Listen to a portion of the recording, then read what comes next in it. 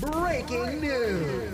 Oh man, this must be important. 1077 The Bronc brings you your world in 2 minutes, full of world news, national news, rider news, and more from the top newsmakers on campus. You've come to the right place as we bring you the Bronc News Flash. This is the Bronc News Flash, your world in 2 minutes. I'm Evan Blackwell from Rider University. In Dadeville, Alabama, 4 were killed and 28 more were injured in a mass shooting this Sunday at a teenager's birthday party.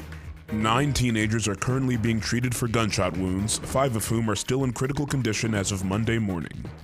The town of Dadeville has been in mourning since the shooting. Here's local officer Sergeant Jeremy Burkett on the incident.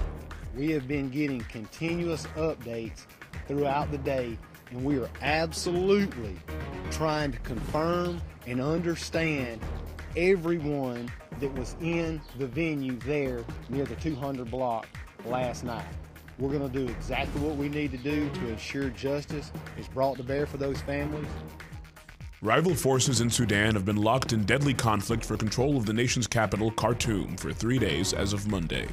The violence was born out of a political struggle for power between the nation's military and the paramilitary group Rapid Support Forces.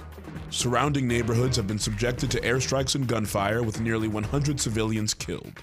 The United States, the United Kingdom, China, and Russia have each called for an end to the violence. Russian journalist Vladimir Kara-Murza, known for his criticism of Putin and the Kremlin, was sentenced to 25 years in prison for his comments regarding the war in Ukraine. Hours after Kara-Murza called the government a regime of murderers, he was arrested and charged for spreading false information about the nation's military. While detained, he was additionally charged with treason and finally sentenced to the maximum penalty. The court has announced that Kara-Murza would spend his sentence in a correctional colony.